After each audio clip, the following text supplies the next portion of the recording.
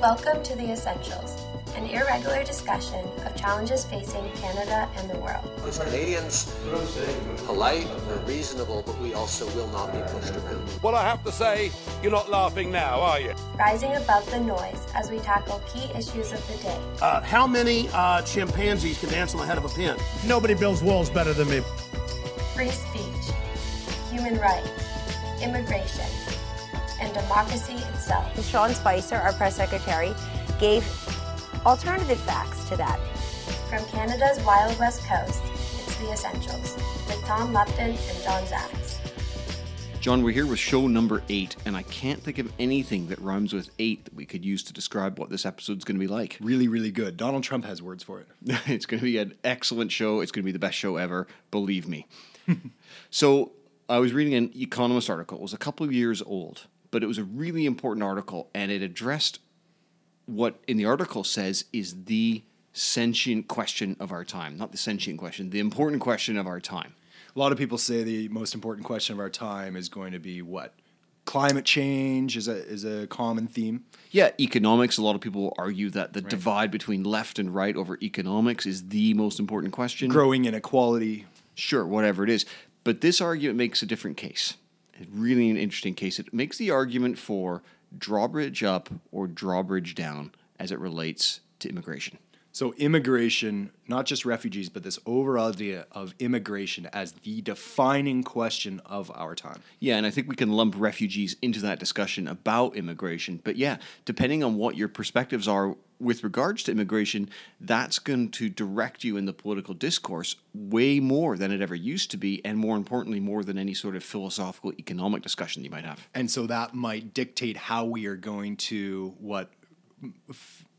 make up our minds about economic issues or scientific issues or moral issues? I think what it does more than anything else is, depending on how you feel, drawbridge up or drawbridge down, that's going to direct you towards one party on the left or one party on the right, and depending on how strongly you feel about that, how extreme you get there. So the politics that we're going to end up with is going to be a product of how we feel about this issue. Exactly. Nice. So why don't we have a discussion about this? Let's make the case for immigration, drawbridge down, and then we're going to follow that up in part 2 of this show with the case for anti-immigration or drawbridge up. Let's get at her. Okay, let's go with drawbridge up. Why would any country want to accept immigrants? I think we should focus, of course, on Canada. We're Canadian. We're doing the show from Canada.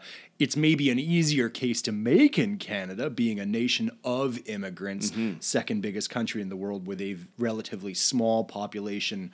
We're all quite comfortable with immigrants. Most of us are immigrants anyway, particularly if our skin is white. And so, Canadians are on board with immigration by and large. Our country, in its inception, 151 years ago now, was 3 million people. And you look at the graph, it's a fairly steady climb. Our immigration numbers have been measured. It has been controlled. And while it has led at times to friction in the short term, I think we'd all agree that immigrants have brought to our society important things, resources, skills, labor, all that stuff that we need. Canada's, just as a corollary to that, Canada's birth rate currently 1.6 births per woman. You need 2.1 for replacement. So we need immigrants just to stay afloat. And this is true not just of Canada, but basically all industrialized nations around the world. That as nations get more and more industrialized and education levels rise, what we see is the trending of birth rates going down.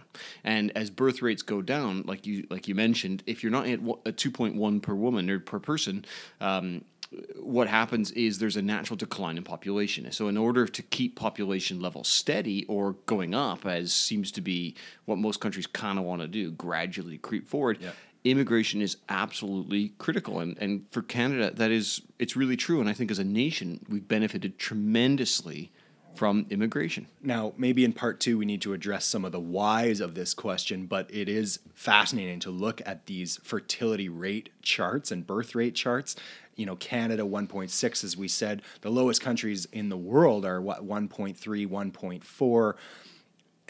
And that's almost across the developed world, the North, the West, Europe, North America, we're all in that neighborhood of 1.6, 1.8 births per woman. It slowly goes up as you go into the developing world, and then you hit sub-Saharan Africa, and almost exclusively these nations are at, 4, 5, 6 births per woman still. Steadily decreasing now, but still very, very high. Yeah, and the important piece about that is generally it's the education of women, which is the deciding factor on birth rate. As women get better educated and have things like careers, for instance, they tend not to want to be saddled with 8 children, 10 children. As well, modern medicine means that you don't need to get pregnant 10 times in order to have 4 kids. Right. So, again, lots of factors to help determine that, but the simple fact of the matter is Canada's population decreases without immigration. Immigration helps us. Yes. And just to point out, immigrants to Canada are coming from all over the world, of course. Now there's going to be more of a pressing need from these countries where populations are swelling as opposed to these developed, richer nations where people are not, scrambling to get out of, where the population isn't overburdened. But that's maybe more for part 2 of the show, I guess. Yeah, and it's interesting that idea that immigrants are coming from different nations. Traditionally, immigrants to Canada a century and a half ago from Britain, from the mother country. Not so much in the 21st century. In fact, the top 2 nations of immigrants to Canada, India and China, respectively, certainly not people from the mother country. And that actually will play into part 2 of the show when we talk about what some of their resistance to immigrants might be. Mm-hmm.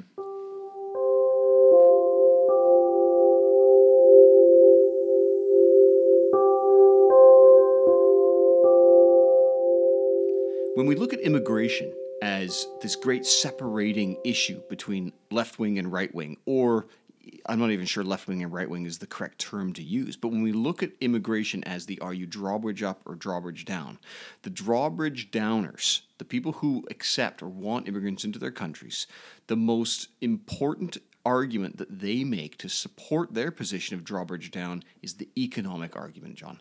That tends to be what historically has been the argument politicians tend to cling to on any issue, but no question with immigration, it's the kind of governing factor here. And it's an easy case to make, particularly in a place like Canada. We have done well off the backs of refugees, off their labor. In 2010, Canada accepted 280,000 refugees.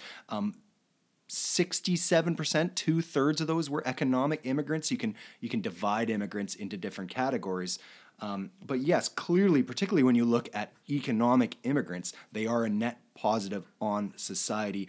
Our official culture is multiculturalism, so we're able to, assimilate them culturally, but economically, it's an easy argument to make. And that argument also applies to refugees, importantly, Tom. Refugees tend to struggle for the first 10 or 20 years, maybe for a generation after arriving in the country.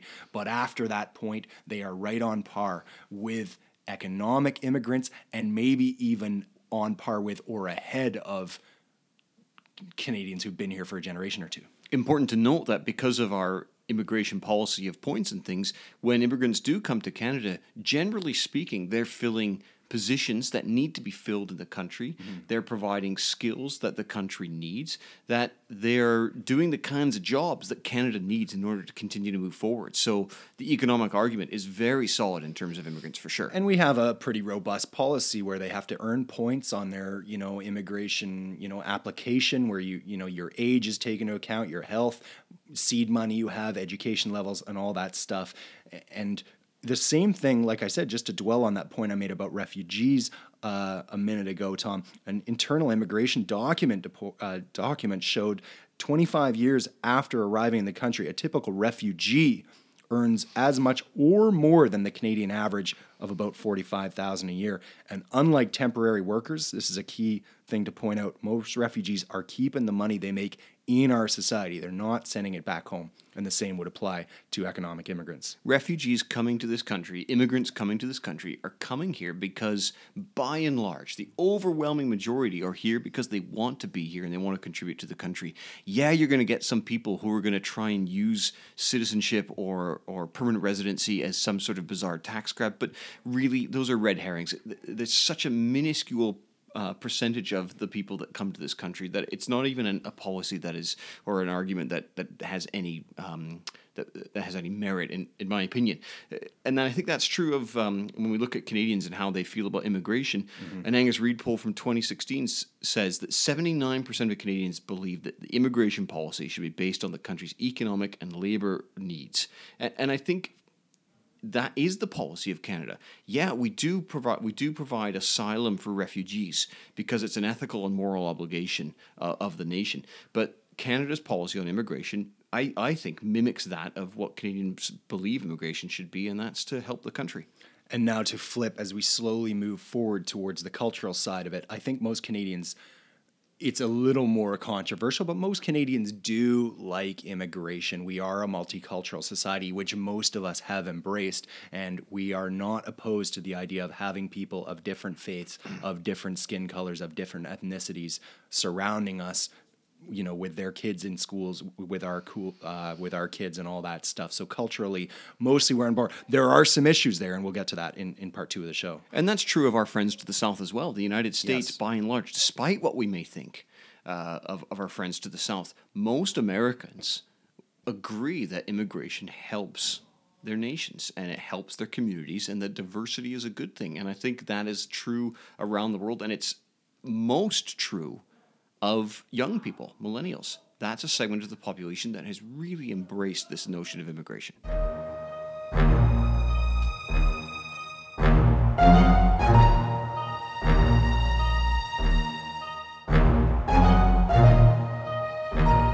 So, John, based on what we've said so far, a pretty compelling argument for Drawbridge down. There has to be an argument for Drawbridge up, though. Well, there is. We're seeing it all over the world, particularly in North America. Okay, Europe, a lot of political parties gaining strength because of this issue. It is, as you said, referencing that Economist article from a couple of years ago, becoming one of these defining issues of our time. I agree. So what are the arguments against immigration for Drawbridge going back up? It's important, John, that we make sure that we don't categorize Drawbridge up as right-wingers, because on the left wing as well, both sides of the political fence, there's the argument to be made for Drawbridge up.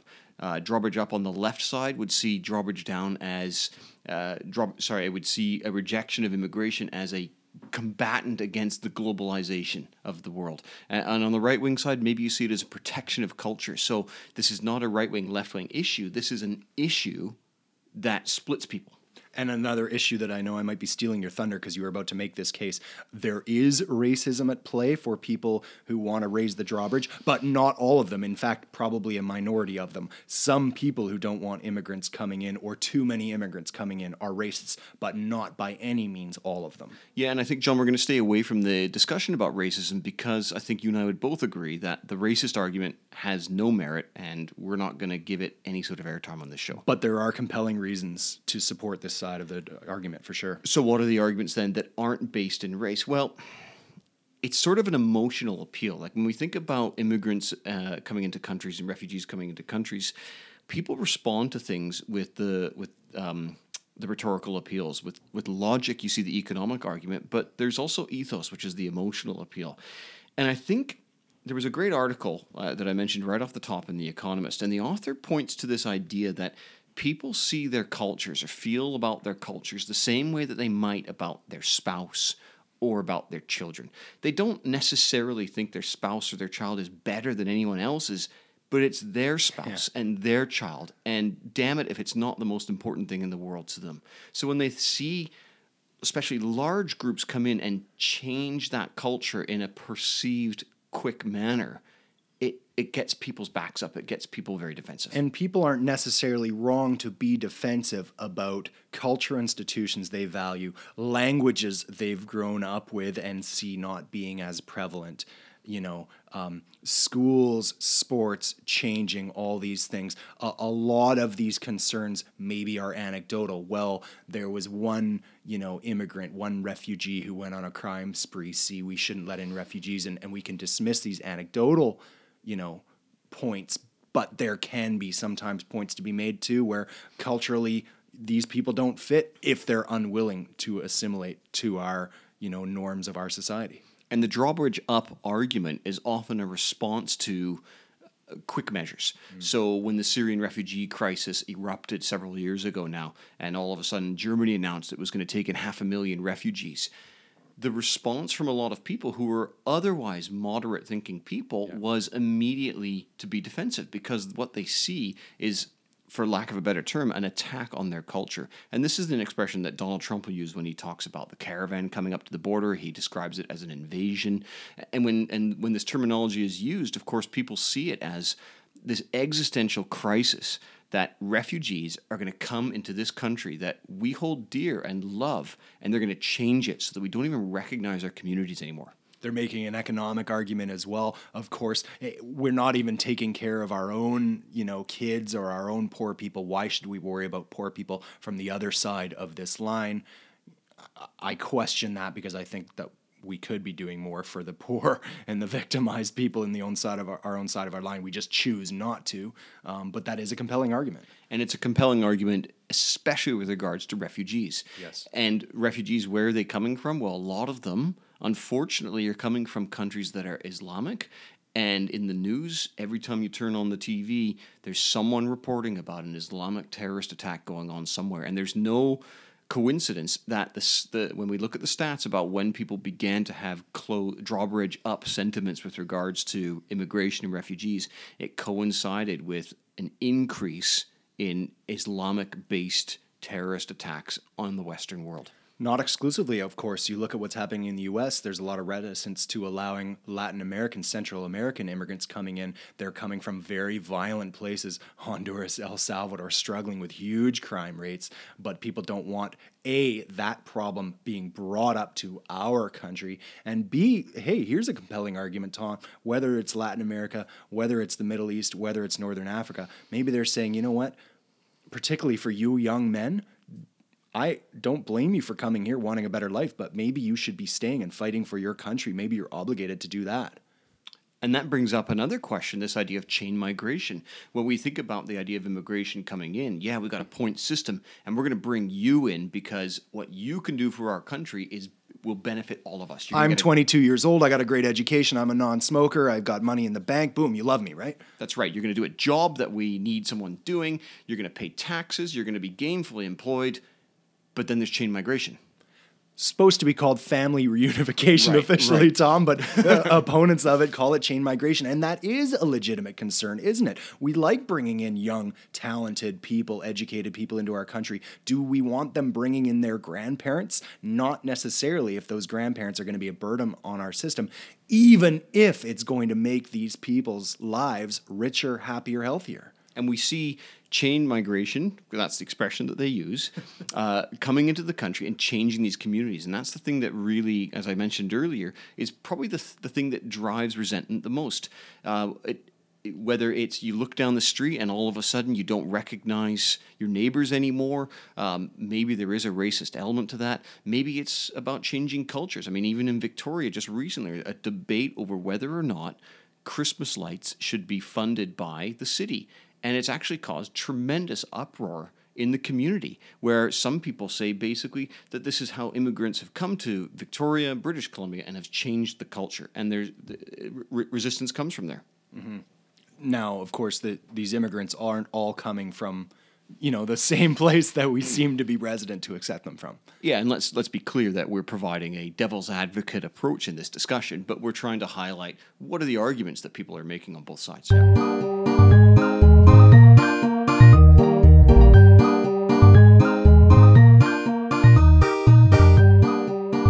Like so much of our politics, like so much of the world these days, John, we seem to be separated into two separate camps.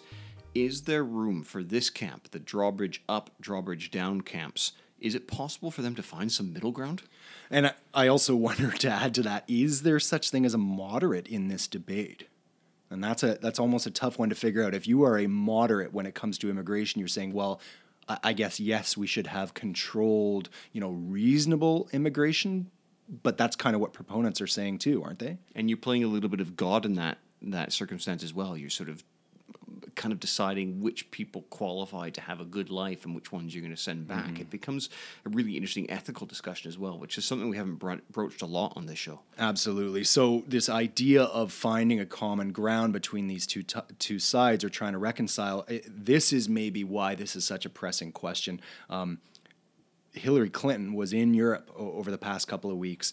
People might have seen this in the news, and she was trying to press centrist and left-wing governments to control their immigration in a very kind of, smart way. The idea being, if you don't get this issue under control and show people, make sure that the public perception is on board that you are controlling it, then everyone's going to vote for right-wing authoritarians. You are going to get the Trump effect in Europe, and that's what she was trying to avoid. And because it's become such an emotional hot topic issue, it becomes the issue whereby that's the decision that controls your vote.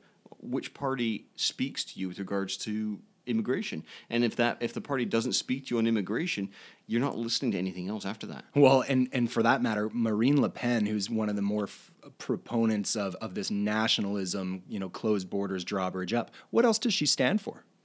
I'm not sure I know.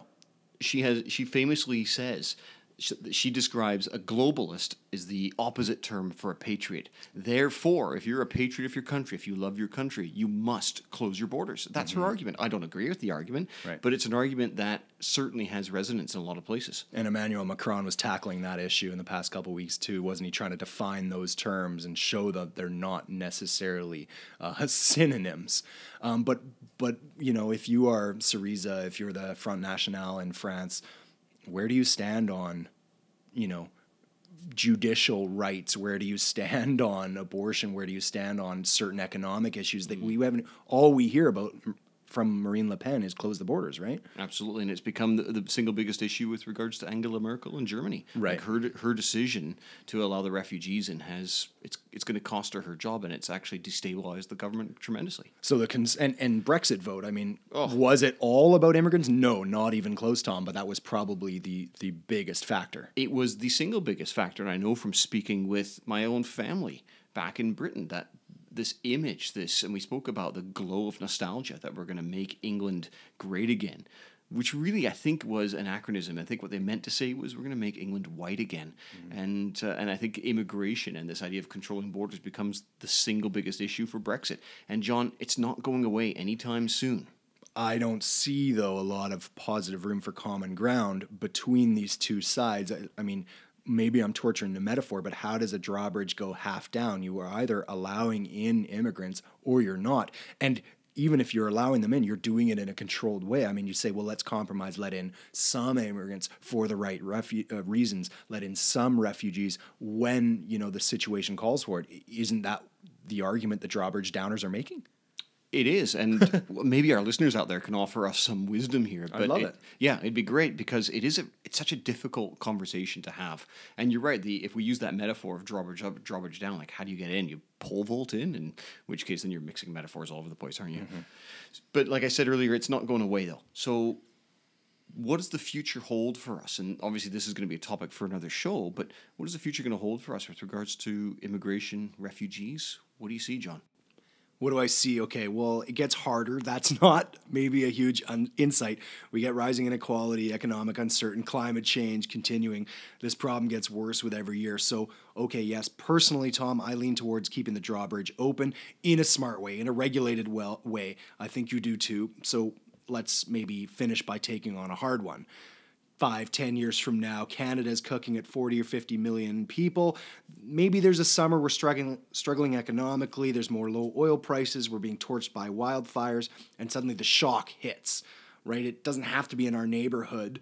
That just makes it harder to say no. Don't forget, talk all you want about the flood of Syrian refugees heading into Europe that people are clamoring about. Many more refugees have been taken in by places like Jordan or Lebanon in this current crisis. So what if it's 200 million people in the Bay of Bengal or closer to home, some natural disaster in Central America? Mexico alone has 130 million people.